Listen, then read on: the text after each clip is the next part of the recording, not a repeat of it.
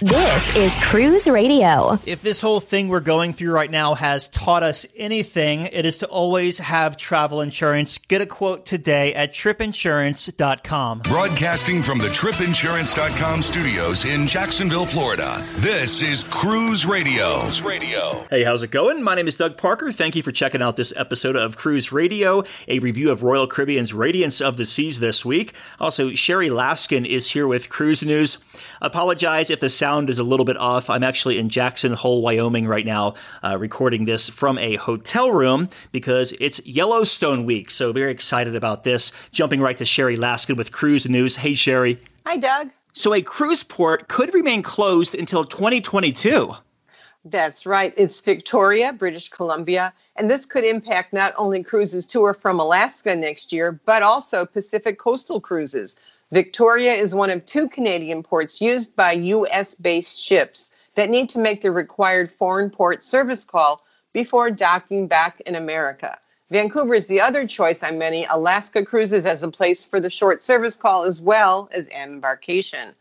2021 reopening to the large cruise ships is under close scrutiny by Victoria. But first, Canada has to lift its closed borders ban before ports can even think about allowing any U.S. ships to dock. Two Carnival Corporation cruise ships have found a new home.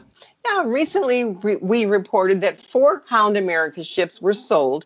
2 of them, the Amsterdam and Rotterdam, were purchased by UK-based Fred Olsen Cruise Line. As these 2 ships entered into their new cruise family, 2 existing Fred Olsen Cruise Line favorites were retired, the Boudica and the Black Watch.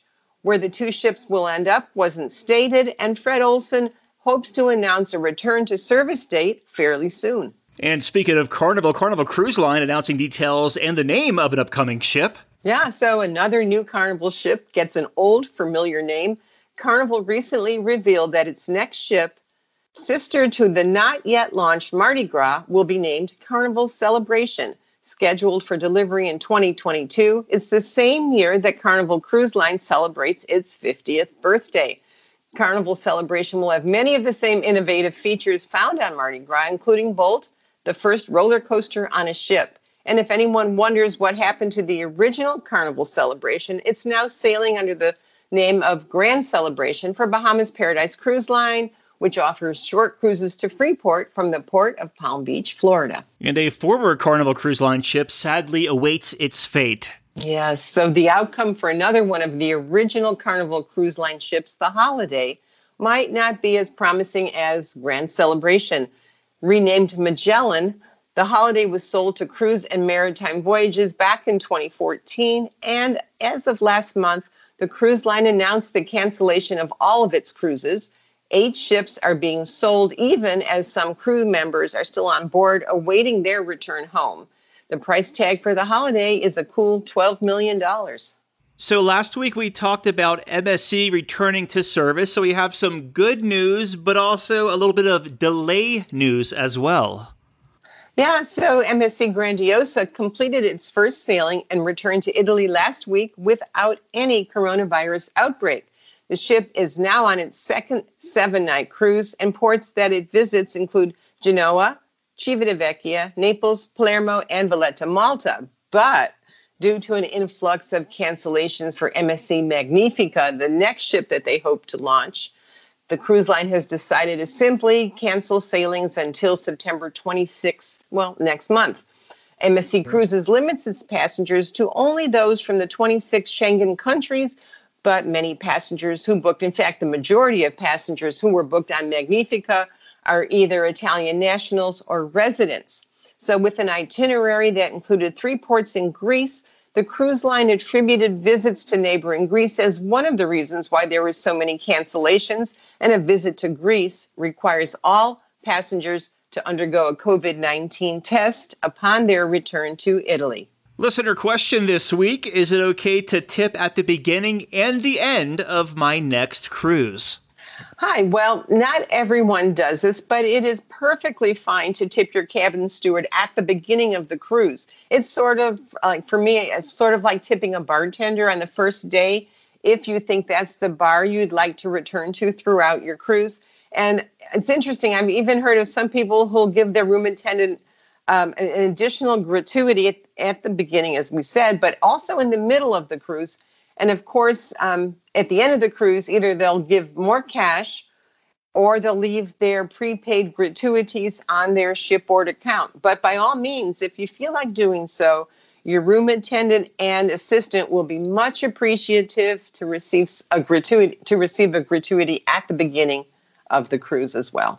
On the last night of my cruise, I spell out thank you in dollar bills on the bed. I mean, it's not original. I've seen a lot of people do it before, but they spend the time to do stuff for us. Why not, do something for them? Yeah, and some people even buy thank you notes, note cards, and leave those in the room. Yeah, I think that's nice. Or they'll put the extra money inside the thank you note in an envelope and then pass that to the room steward on their way as they leave the ship.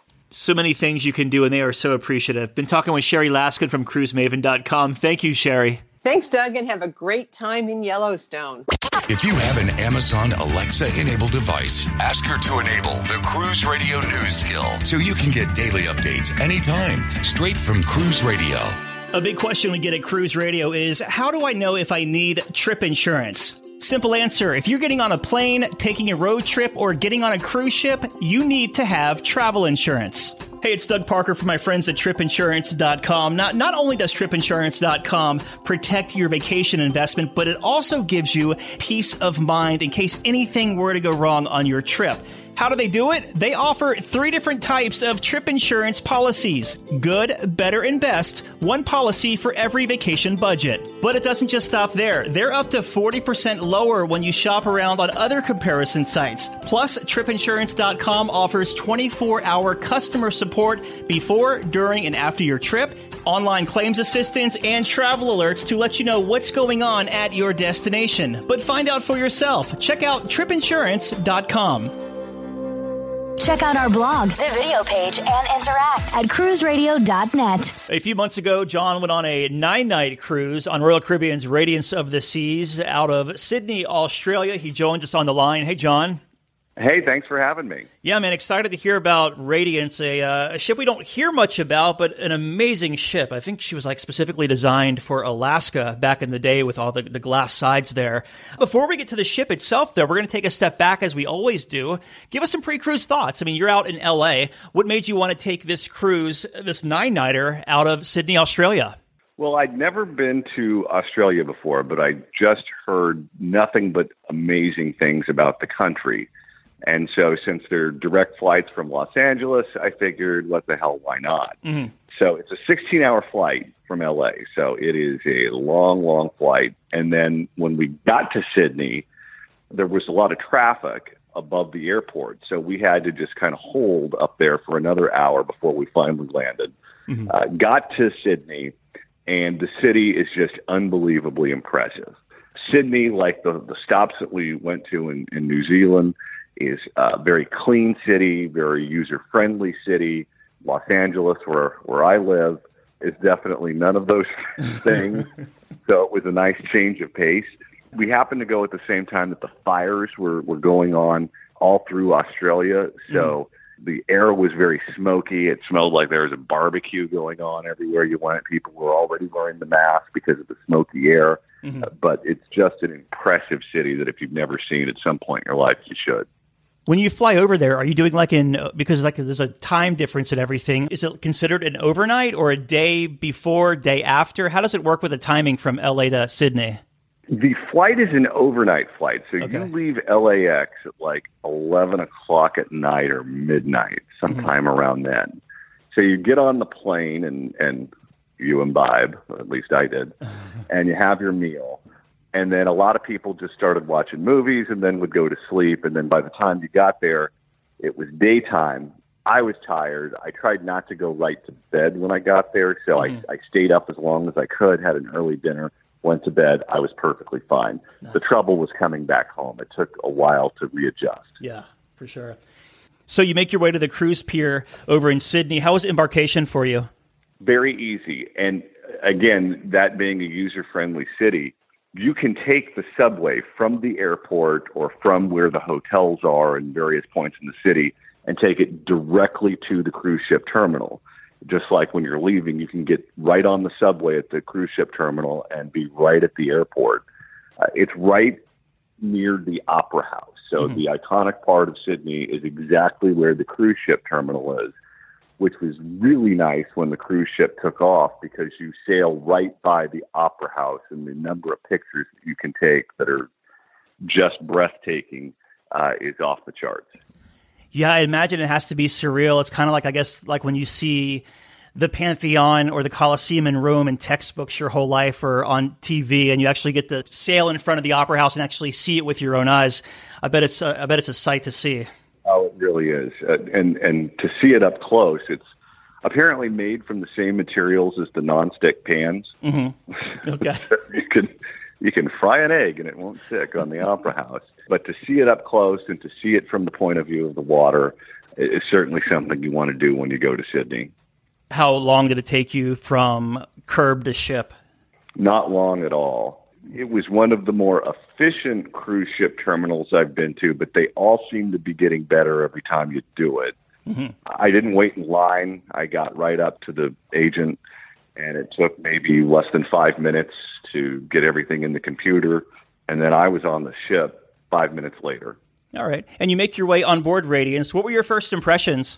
Well, I love that class of ship. The Jewel of the Seas is my favorite, and this is extremely similar to the Jewel of the Seas. So I was traveling with people who our first cruise together as a group was on the Jewel of the Seas, so it felt like being back home. You make your way to your stateroom. What kind of stateroom did you book, and what did you think of it? This one was a suite. It was above a junior suite. I don't recall exactly what the classification was, but it had a wet bar and it had some space. The cruise was booked, I think, 15 months in advance. So the thought was, let's just splurge. When am I going to be in Australia again? Mm-hmm. And it was a great room. It was exactly what you wanted. On that particular cruise, you go by the sounds. Mm-hmm. So we wanted a big space to entertain as you go by the sounds. So we just have our cocktails and have our snacks and a nice place to enjoy the sound. Since it was a suite, was it like a forward or aft facing suite or anything like that? We were in the middle of the ship. Okay. It was the first time I've ever been in a suite of that size, mm-hmm. and you certainly get spoiled in a room like that. I don't know if I would insist on doing it unless there was something like the sounds, or I guess maybe if you're going to Norway, the fjords and that sort of thing. But if you're going to spend a lot of time in the room looking outside the balcony, it's definitely something you should consider. Let's talk about dining for this 9-night cruise, and we'll hit specialty first. Did you do any specialty dining or get any dining packages? We did the 3-night package, and on this ship we did chops, izumi, and samba grill. And it was very consistent. It was consistent with what you would get back in the United States. Chops is my favorite, so that was great, and they just overwhelm you with food. There's no way you could finish all of what they put in front of you. But the quality was all very good in all 3 restaurants. What is your go-to at Chops? I get the filet. I get the shrimp cocktail, mm-hmm. which the shrimps are the size of my fist. Uh-huh. I get the filet. And I used to get the mud pie, but they took that off the menu, unfortunately. Oh, okay. How about the buffet? Because buffets were actually a thing back when you were sailing. What did you think of the experience in there? It was under control. There are some routes that you go on where you go into the buffet and it's just helter-skelter. It's people everywhere. It's chaos. The buffet on this ship, however they had it situated, and it may just have been the audience where they weren't a buffet crowd, but I never had to wait. I was always in and out. The quality of food was always very good. But I never go to the buffet for dinner, and I typically don't go for breakfast either. I like having breakfast delivered via room service mm-hmm. and just eat it on the balcony. So I pretty much only go there for lunch, and it was fine. For the main dining room, what time dining did you have, and what did you think of it? We had early dining, which is typically the default. We are diamond cruisers now on Royal, and this was I think my first or second cruise, maybe my second cruise as a diamond cruiser. And it's fun to go into the lounge and talk to people who are passionate about cruising and have a cocktail and have a few hors d'oeuvres. And I just felt like we were always rushed. Mm-hmm. And we were constantly late to dinner and trying to get there on time and that sort of thing. So I would try a late start next time. Are the hors d'oeuvres and drinks in the Diamond Lounge, are those like a set time from like 5 to 8 or something? Or is it always open around the clock whenever you want to just pop in there? The lounge is always open. They only put the food out at a certain time. I think it's 4:30. Okay. And I love that sort of food. It's like being at Costco at 11 o'clock in the morning. Right. Yeah. So as far as the entertainment on this 9-night cruise, what did you think of it? Entertainment was okay. I'm of the belief that they had entertainment for 7 days that they stretched into 9. Mm-hmm. One of the nights, I think the main show was The Quest, and they took things that would just normally be like add-ons on any normal cruise, and they made them the main show for that particular night. The true entertainment on this cruise came from, there were a few people from California, fellow Californians who didn't disappoint, who were on the cruise, who had all kinds of drama that was just spilling over all over the place. The bars, the casinos, the restaurants.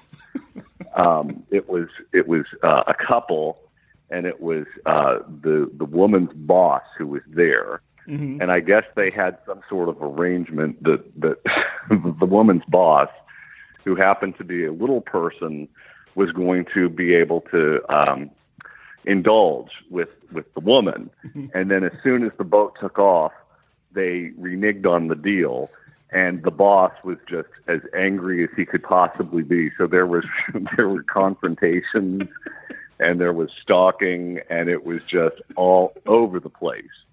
So I stayed out of the show room, and I just watched that. Yeah, it sounds like it'd be quite the sight to see with all those, the Californians and the mix of people and the booze. Fun stuff there. How about like music around the ship? What did you think about that in the bars and the public spaces? This is one of the reasons why I love this classification of ship, because you go on the big ones, you go on the Oasis class ships, and those bars are just gigantic. And you never really feel like you have your own little clubhouse. On the Radiance class ships, the bars are intimate, and you kind of get to pick which ones you like, and you know the bartenders, and you know the bands that you like. And the music was great. The one thing that was irritating, it was a Christmas cruise, so everyone was decked out with Christmas stuff. Mm-hmm. And they would do these trivia games, and the trivia games would start after the bands would get off or after some other form of entertainment was going on. And the people doing the trivia were just absolutely insistent on complete silence. You'd get the crowd that was in there who was, having a good time, listening to the band, talking to their friends, just, enjoying their vacation. And then the trivia woman would come in and start, slamming rulers on desk. Did y'all win it all, or did y'all not take part in it because it was a little too regimented?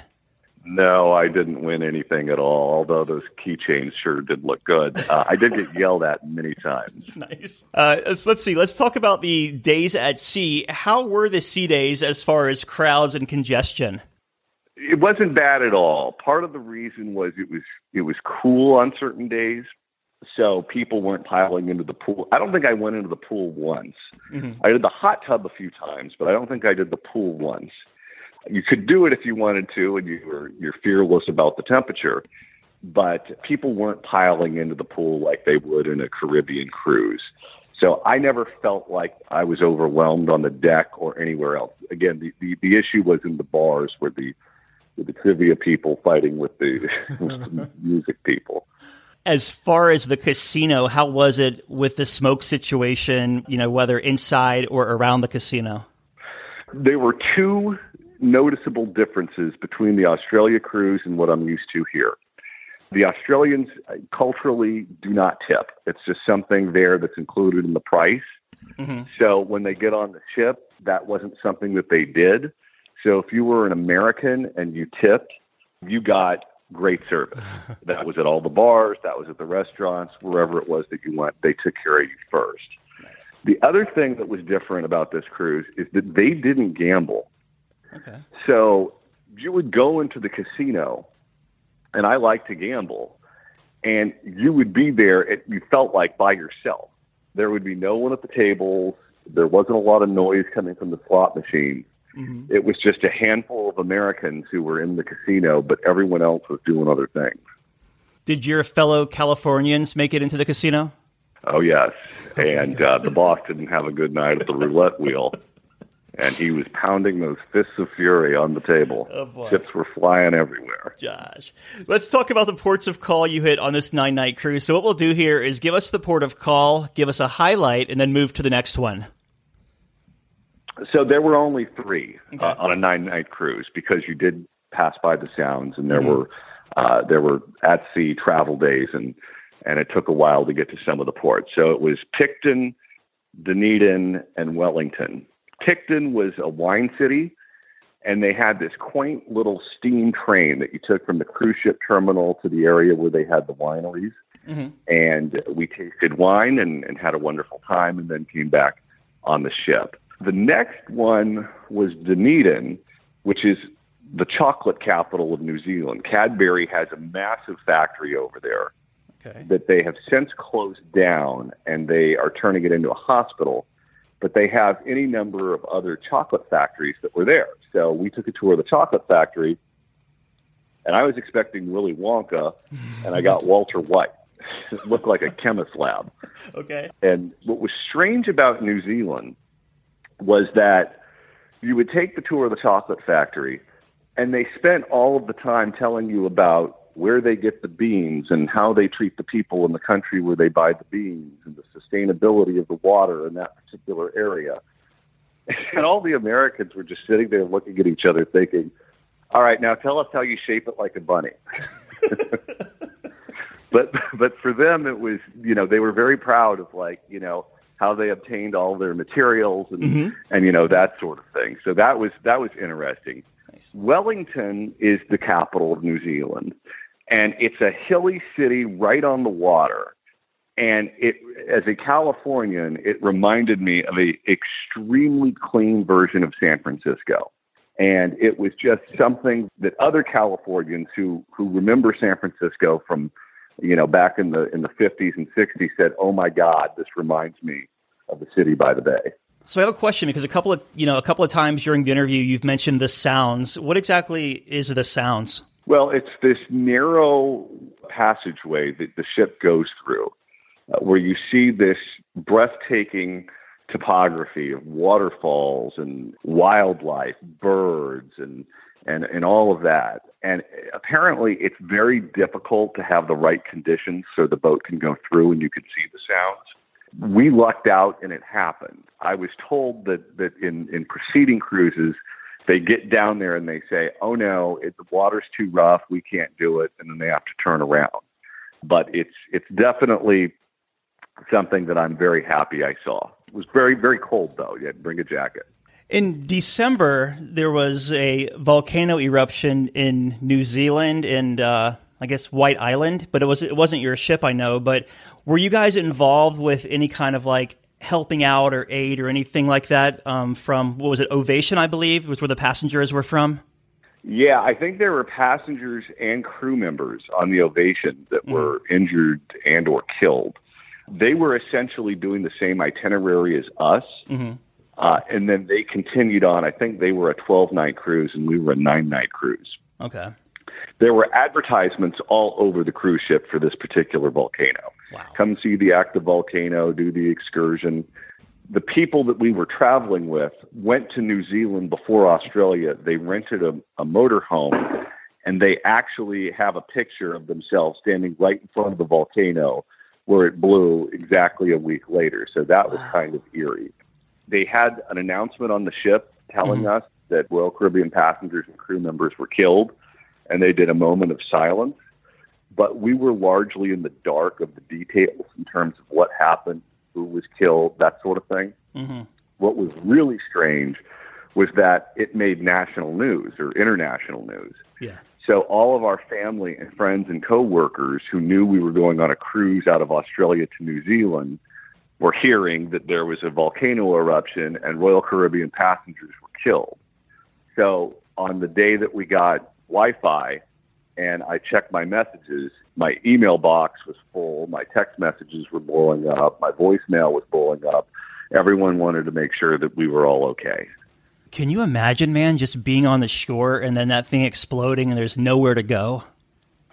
Yeah, the stories, we did get some stories were pretty gruesome.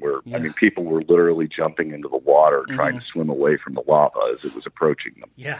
It was pretty dramatic. Yeah, wild. So you make your way back to Sydney. How was disembarkation? Easy.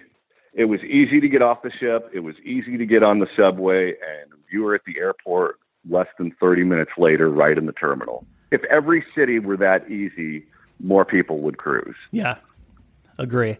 So any first-time tips to offer for either cruising out of Australia or doing this New Zealand itinerary? As someone who typically does Caribbean cruises, it was fascinating and wonderful to try something different. You kind of get in the same routine of doing the same itineraries, doing the same ships. It's good to go outside your comfort zone every now and then because you'll find a whole lot of things that you like. So if you're on the fence about going to a different location, or you may not want to sit on a long plane trip, bite the bullet and do it. You'll enjoy it. Yeah, for sure. Looking back, what was the biggest highlight of this cruise for you? Seeing Australia for the first time. It's a place I've always wanted to go to. It's a country I've always been fascinated with, and I love cruising. So to combine seeing a place that I've always wanted to see, and you can throw New Zealand in there too, because that was wonderful, with the comfort and the joy of cruising, it was a home run. A question I've been asking a lot recently is, what are your thoughts of cruising once it resumes? I hope they don't make too many draconian changes that will take away what we like. Mm-hmm. You know, there are certain things that I look forward to sitting in the bars and listening to live music. I look forward to sitting at a table and playing blackjack. I look forward to any number of things on the cruise ship that could potentially be on the chopping block or be modified in ways that we don't recognize it.